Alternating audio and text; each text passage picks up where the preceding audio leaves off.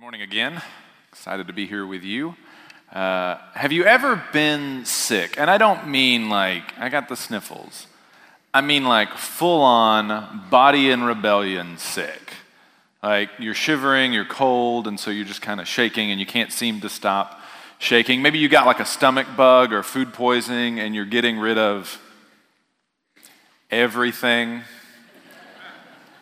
Have you ever just been so sick that you look at yourself in the mirror, you feel like death, you look like death, your friends and family agree that you look like death, and you're like, But at the same time, your body's doing what it's supposed to do. The fever is supposed to kill infection. The stuff is supposed to get rid of stuff. You know, it's all working the way that it's supposed to, but it feels like you're dying, and at the end of it, you're like Mark Twain, you're like, the reports of my death were greatly exaggerated. You know, you come out of it with this like excitement and joy of life, right?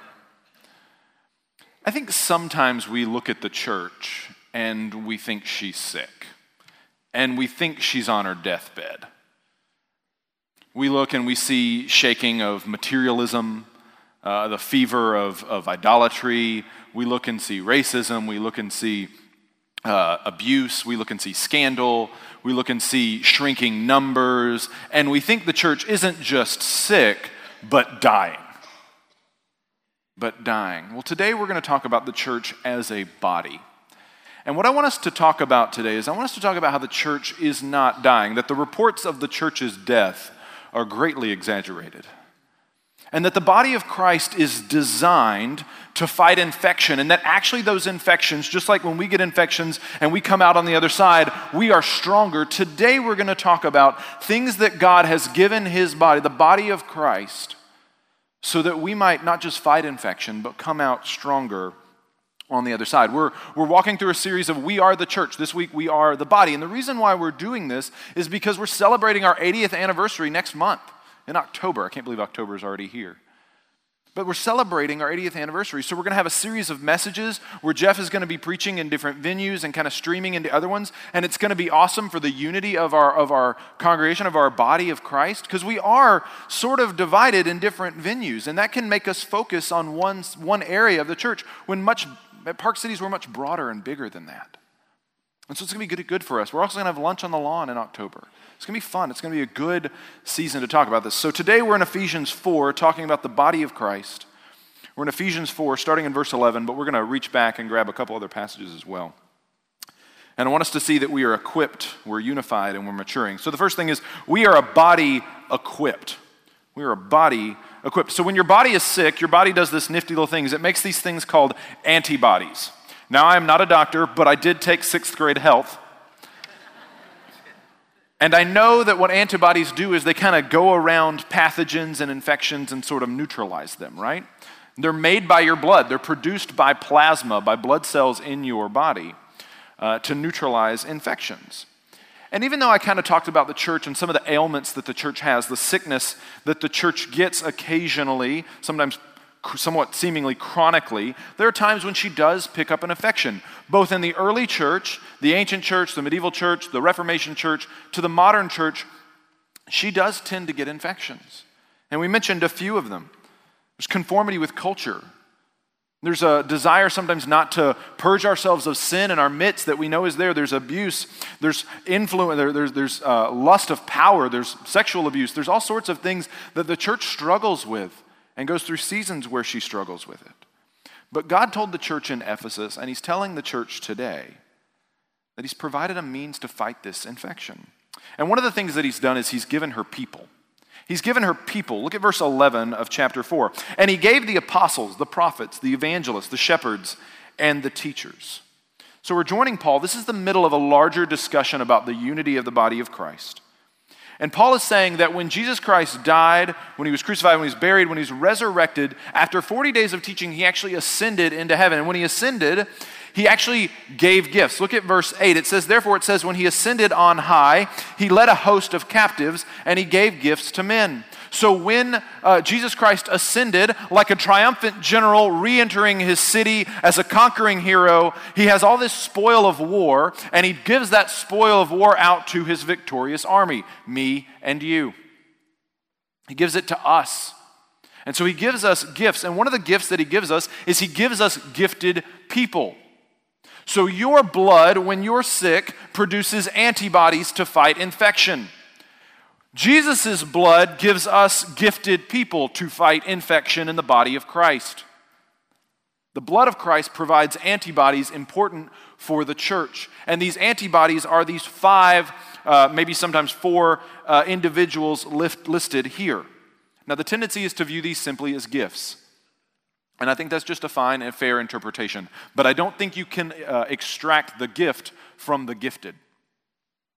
The gift from the person. These are gifted people. Gifted people. And so Christ has given the church these 5 roles. He's given apostles to fight off the infection of stagnation and self-absorption, because apostles are always saying, we need to go where the gospel's not been heard before. We need to go where the gospel's not been preached. We need to go and preach it in ways that it's never been done before. Those are your apostles. Again, I don't think these are necessarily offices. I think these are people. You have prophets to fight off the infection of complacency and moral compromise. Prophets are people that come to you and say, hey, we've let this sin in our lives go on way too long. It's time to, that's not in accordance with what God wants us to do. That's not what Scripture says. Challenging everybody to lead a life worthy of their calling. That's what prophets are for, to fight that infection. We tend to make peace treaties with sin. And prophets say, no, we can't do that. Evangelists fight off the infection of a works-based righteousness and tribalism. Because evangelists are always like, hey, I don't think they know the gospel. Let's go over there. Hey, let's preach the gospel everywhere. Hey, you're not in a church. You should come with me to this church. Evangelists are like hype men. They're just excited. They want everybody to come and hear the gospel. Come and hear the good news. Teachers fight off the infection of heresy, syncretism, and the false gospel. It has a tendency to infect the church. Teachers come in and say, no. That is not what Christianity is. No, that's not orthodox. I don't care if it's cool. I don't care if it's modern. I don't care if it's relevant. I don't care if it's how we've always done it. That is not in line with the gospel. And teachers call us back to who we are. Pastors, shepherds, fight off the infection of despair, disillusionment, and burnout. Because let's be honest, being a Christian is hard. Following Jesus is hard. It's a narrow gate, and it's narrow for a reason. We need pastors, we need shepherds to help us not only find the gate, but to help us have the courage to keep walking, to keep going. So we have all these different gifts. And I think that these people are probably going to wind up in the church to be leaders of some kind. These are your vocational pastors. These are your clergy. These are your deacons, your elders. These are your people who are probably connect group teachers, leading Bible studies. They're taking on a more active and somewhat visual or official role in the church of leadership. So what about you? What about you sitting there and thinking, well, what about me, Travis? What's my gift? Where do I want it? Well, we have strength. We have strength in diversity. Look at verse 12.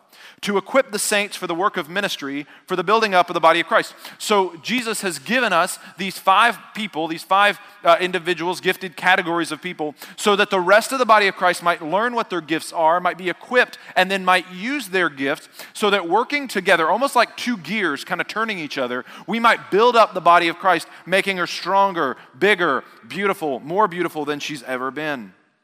You need to learn what your gift is. You need to learn how to use your gift, taught in accordance with how to use it biblically and in love. And that's the role of these leaders. The 5 categories listed here are to teach you how to use your gifts. And this shows an incredible amount of diversity within a unified body, right? There are different ways to fight the infection. These antibodies, these individuals come in to fight the infection, and in the course of doing so, the body becomes stronger, and you begin to serve the church. So what kind of gifts are there? Well, I think there's a lot of different kinds of gifts. I don't think any one list in the Bible is exhaustive. I don't think the Bible even lists all of them. There's things like service, exhortation, generosity. Things like hospitality. Those are things that are listed. Some things that I think that are gifts that aren't listed. Music is probably a gift. It's essential for us building up the body of Christ in modern day America. Seems to be a gift, right? It's used to build up the body of Christ. I think technical services, microphones and screens and all that stuff, that's a part of the church win. People that are gifted in that way, and they build up the body of Christ.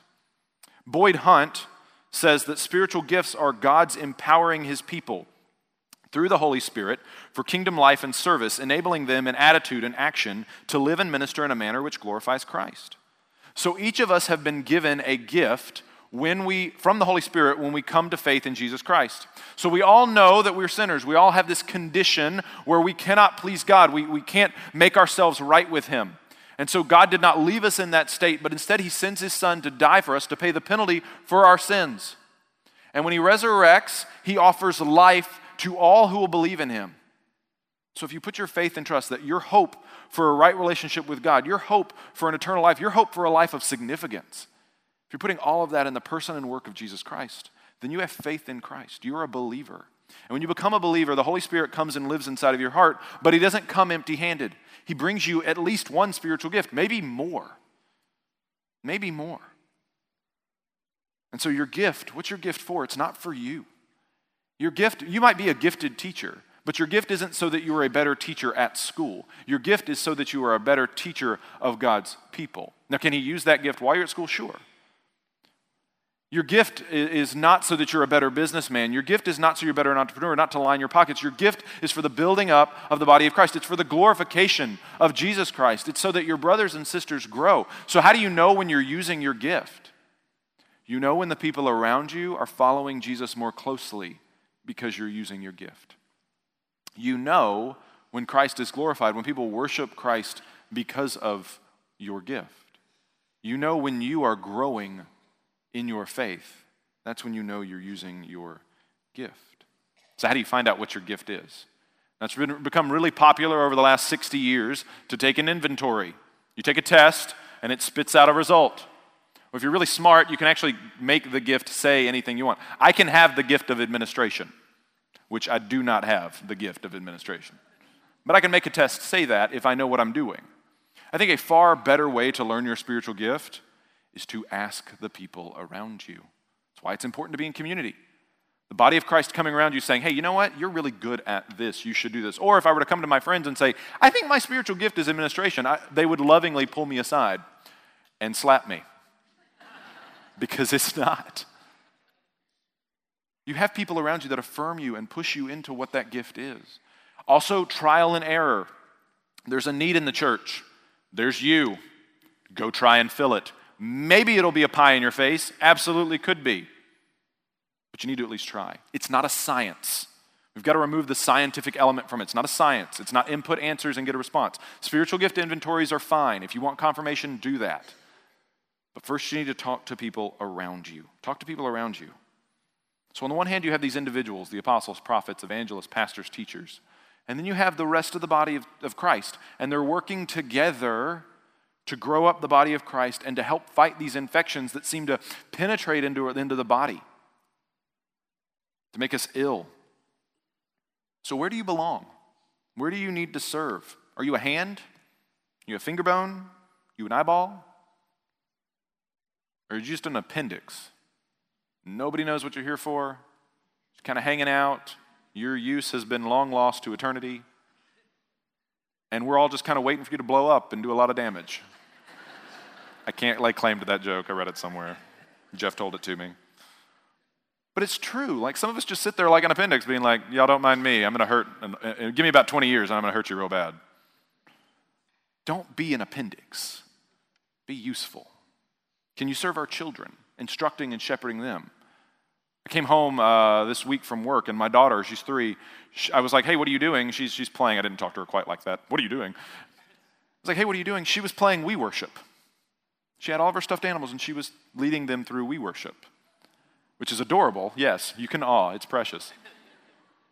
But what's really amazing is that, that matters to her because people take interest in a 3-year-old girl. She's not sophisticated doctrinally at all. But she loves We Worship, and that makes a difference. And it makes a difference to me. It encourages me. I love our church even more because of it. Can you serve in Vickery Meadows? You don't have to go overseas. You should, but you don't have to. You can go to Vickery Meadows. There's all different kinds of nationalities where you can minister to and take the gospel to them. Can you serve in our parking ministry?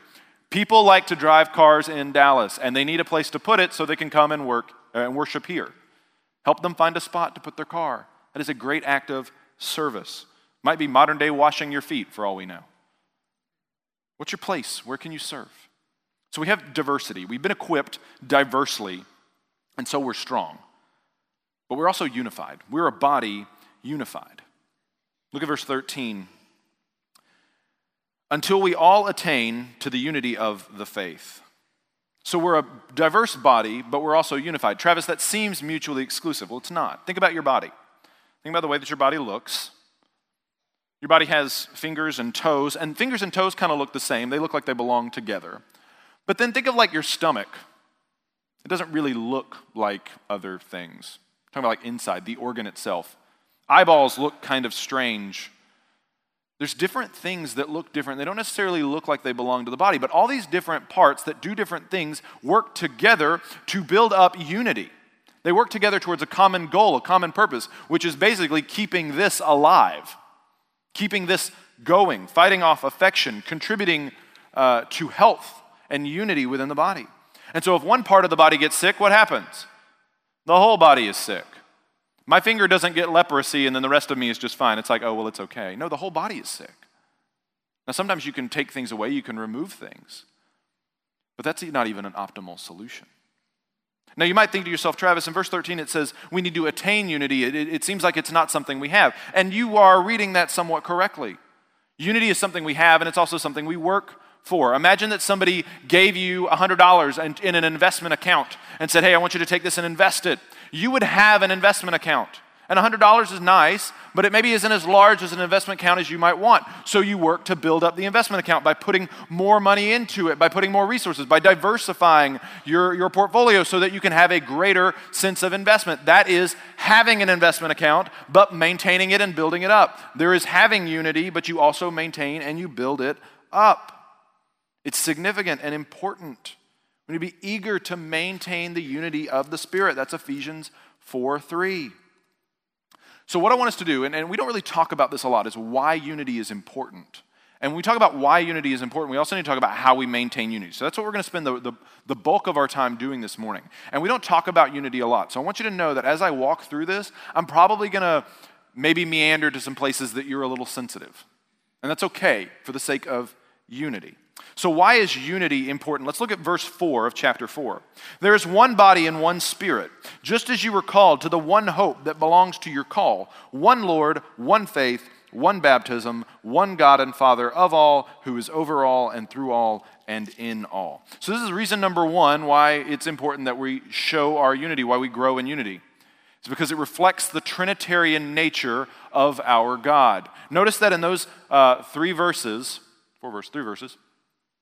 every member, every person of the Trinity is mentioned. Starts with the Spirit, one Lord, who is often, Lord in the New Testament is often a reference to Jesus Christ, and then one God and Father overall. The entire Trinity is mentioned there. And the Trinity reflects, or we reflect as the church, we reflect the Trinity. The Trinity is 3 persons, co-equal, and made of the same, or are the same substance. They are the same substance.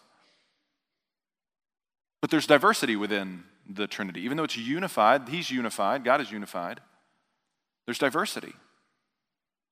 Because the Father has certain things that He does within creation and redemption. The Son has certain things that He does within creation and redemption. And the Spirit has certain things that He does in creation and redemption. And that's diversity within a unified Trinity. And it's perfect love. The Godhead is perfectly loving towards one another. The Son submits to the Father, the Spirit submits to the Father and the Son. So when we are unified in our diversity, we show the world this is who our God is. You want to see what our God is like? Look at the body of Christ. So it reflects the Trinitarian nature of our God. Unity also, as we walk through the ones in here, it's important for us to look at each one, what they do. So he says in verse 4, there's one body and one Spirit. In Ephesians 2, 11 through 22, Paul talks about the dividing wall of hostility that's broken down between Jews and Gentiles. And you can't find a much more diverse group of people than Jews and Gentiles. Monotheists versus polytheists. Sexually moderate versus sexually licentious group of people. The chosen people versus the rejected people. There's a lot of things to oppose one another there, but God brings them together. And if God can bring so diverse a people together into one body, what else might He do? He can bring together people of different race, different nationality, Arabs, Africans, Asians, Westerners, white, black, Hispanic, all in the body of Christ. Even Canadians. Even Canadians. Men, women, children. I love Canada, you're fine.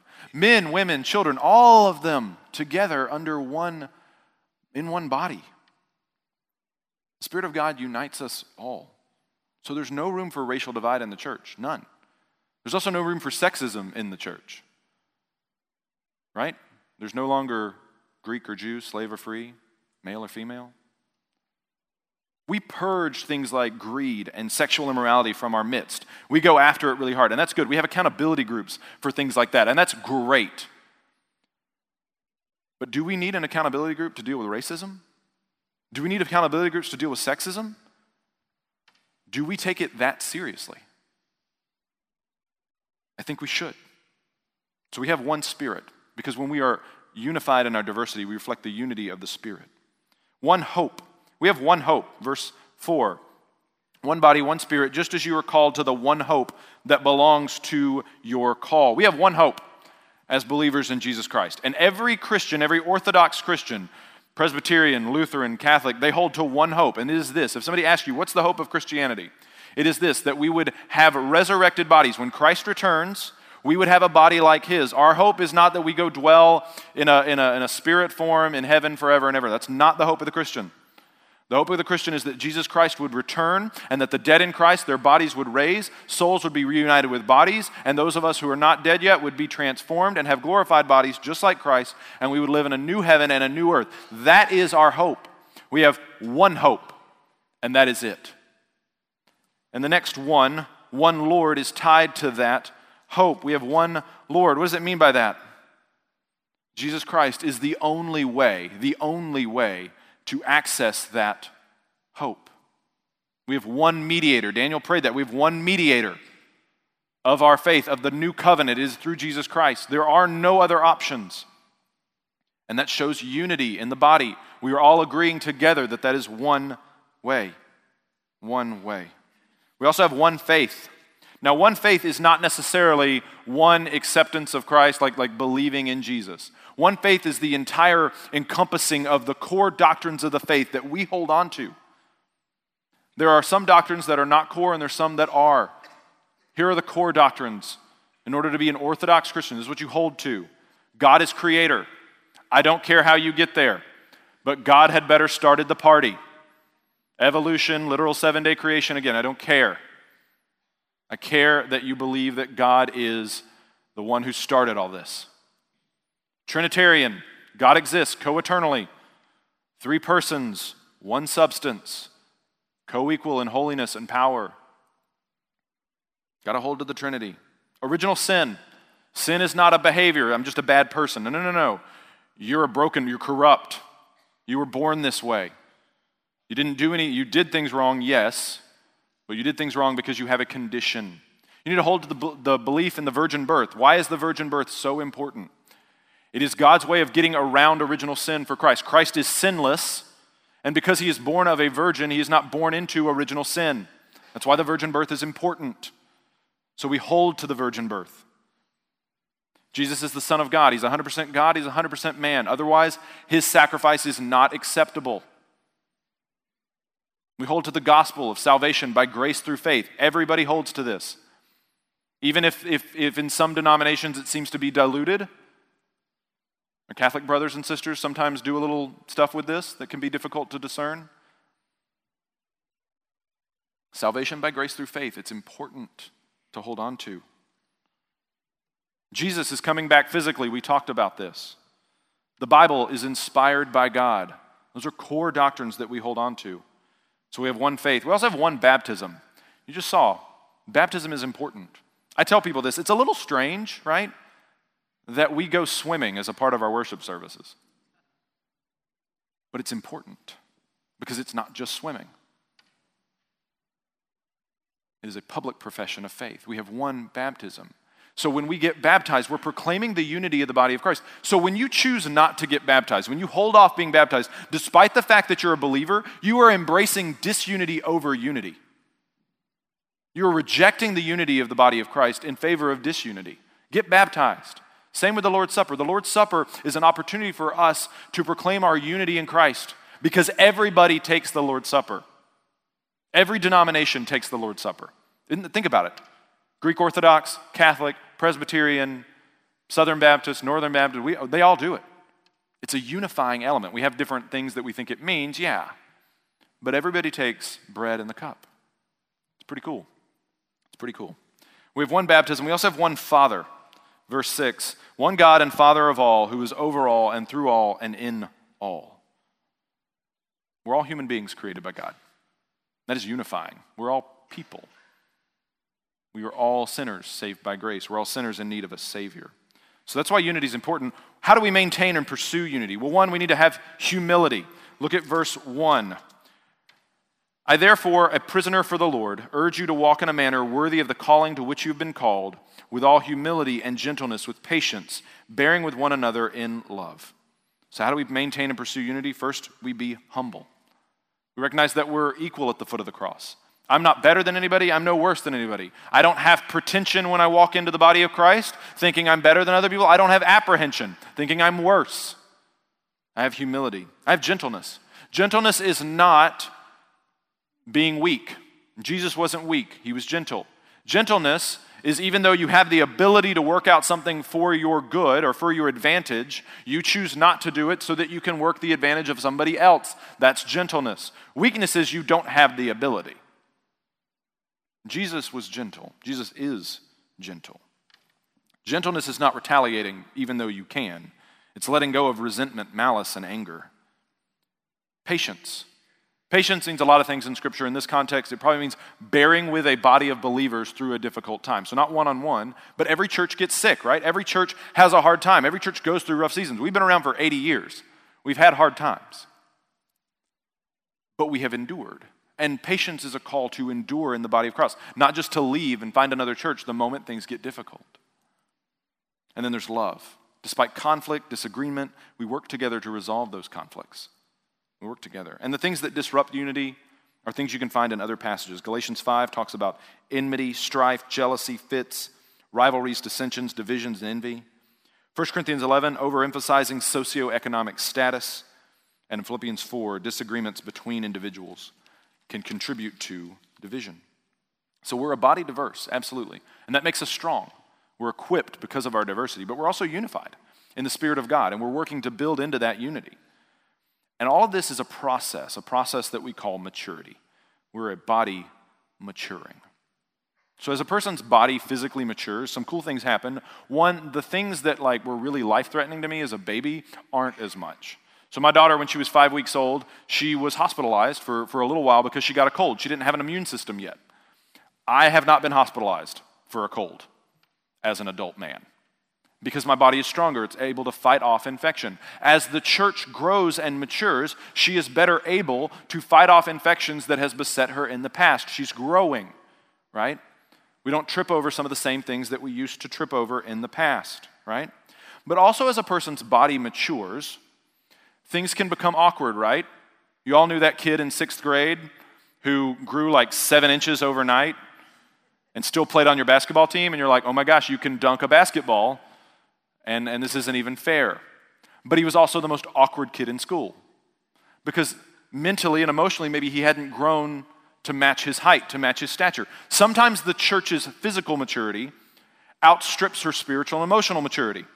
So sometimes we get bigger than we're able to handle. Sometimes we get more power and influence than we're spiritually ready to handle. Things like the Crusades take place because we got a lot of power and influence, but not the spiritual maturity to go with it. The 30 Years' War. Protestants, Catholics fighting for 30 years in Europe. American slavery, power and influence that didn't equate to spiritual maturity.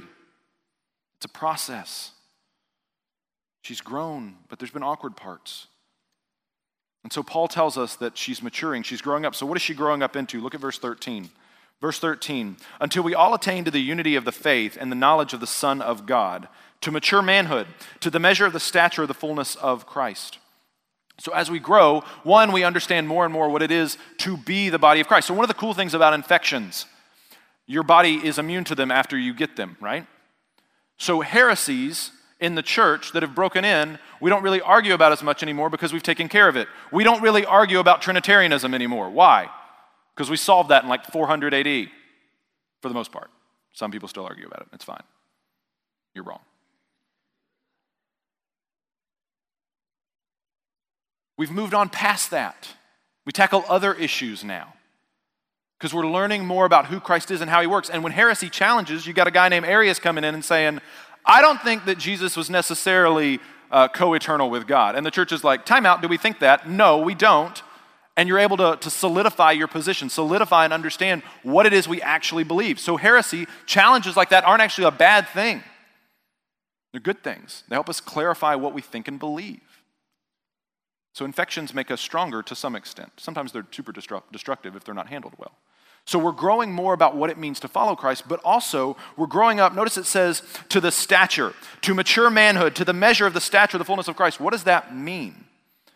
Well, it means we're growing up into becoming like Christ as a corporate body. Everywhere we go, we are proclaiming the gospel. Everywhere we go, the light is shining forth. The corporate body is becoming more and more like Christ. So the things you see Jesus doing in the gospels, you should see the body of Christ corporately doing. So everywhere we go, there's healing found within the body. There's wholeness and redemption being proclaimed because that's what Jesus did. The world around us, wherever the church goes, should look more like the kingdom and less like the world. The darkness gets pushed back, and it's pushed back because the light is emanating forth from the body of Christ as she grows and matures.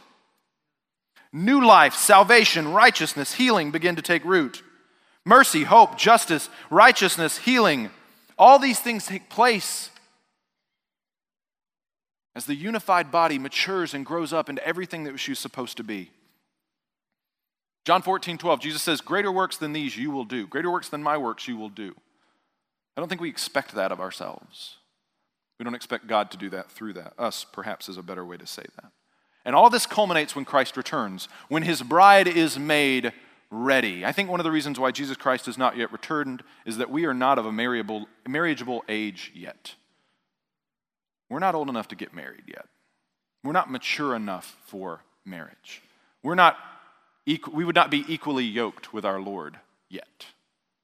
But I think there's coming a day when Christ returns when we will be adorned in the righteousness of our faith in Christ, and we'll be ready. We will be ready, bedecked in love and bedazzled in love, and ready to receive our groom. Again, that doesn't mean we will be perfect. I don't think we will be perfect. But I do think we have some growing up to do. And if that's what maturity looks like, what does immaturity look like? Look at verse 14. So there may no longer be children tossed to and fro by the waves and carried about by every wind of doctrine, by human cunning, by craftiness and deceitful schemes. Immaturity looks directionless. It looks unstable. We no longer are a church on mission. Instead, we're a church focused on ourselves and our needs. We're indecisive. We don't speak out against the evils of the world. We don't speak out for the gospel. We don't seek to purge sin from our midst. Instead, we make those peace treaties. We make ceasefires with our sin. We're easily manipulated. We think just because somebody has a letter next to their name, we should vote for them because we're evangelical. Brothers and sisters, do not let politicians manipulate you because you are in a certain category of believer. That doesn't mean that they have your best interests in mind. We buy products or boycott products because somebody has a Jesus fish or doesn't have a Jesus fish. Don't be manipulated. That's immaturity. Paul tells us how to lay this aside. Verse 15, rather speaking the truth in love, we are to grow up in every way into him who is the head, into Christ, from whom the whole body, joined and held together by every joint with which it is equipped, when each part is working properly, makes the body grow so that it builds itself up in love. We speak the truth in love. That's how we grow up. Now, this doesn't mean, hey, honey, your hair looks real rough. I'm just speaking the truth in love so you don't make that mistake again. That's not speaking the truth in love. Speaking the truth in love is me coming to you or you coming to me and being like, what you are doing right now is divisive. You are not pursuing humility, you're not pursuing gentleness, you're not pursuing it lovingly, and you're not pursuing it patiently. That is speaking the truth in love. And then coming along, not just challenging me, but seeking me to teach me how I might do what I'm trying to do in a more positive way, or how to leave behind what I'm doing that is so divisive. And when this happens, when you get a part of your body that doesn't work, say you break your arm and it's laid up for a while, what happens? You take time, you lovingly take care of it, you're tender with it, you're careful how you wash it, and then sometimes you go to rehabilitation to make sure it works again properly, to get your full range of motion back. When we have brothers and sisters that we need to challenge, we need to lovingly take care of them and then walk them through spiritual kind of rehabilitation. Let me show you how to do this in a better way. Trust me, I've made the same mistake. Let me walk you through it differently. And that's speaking the truth in love, so that we would all grow up into the body of Christ. We are a body that sometimes gets sick. You're absolutely right. And sometimes the church looks like she's dying. But the reports of our death are greatly exaggerated. She is growing, she is unified, she is strong, she's maturing. And every day she's getting stronger and stronger because the Spirit of God is working in her midst and in the parts, in you and in me. And one day when our groom returns, we'll be ready. So let's pray for that day. Let's pray that he would work. Let's pray together. Father God, we are grateful to you because you have made a way for us to have a relationship with you, to be a part of this beautiful body of Christ. That, yeah, sometimes she gets sick, but Lord, you have said that nothing will overcome her. And so, Lord God, I pray that we would be faithful to purge illness from our midst, no matter what it might look like, whether it's in our own hearts, whether it's in the lives of the corporate body. I pray that we would reject that which is not of you. Does not contribute to unity. So God, teach us, instruct us, lead us. It's in your Son's name we pray.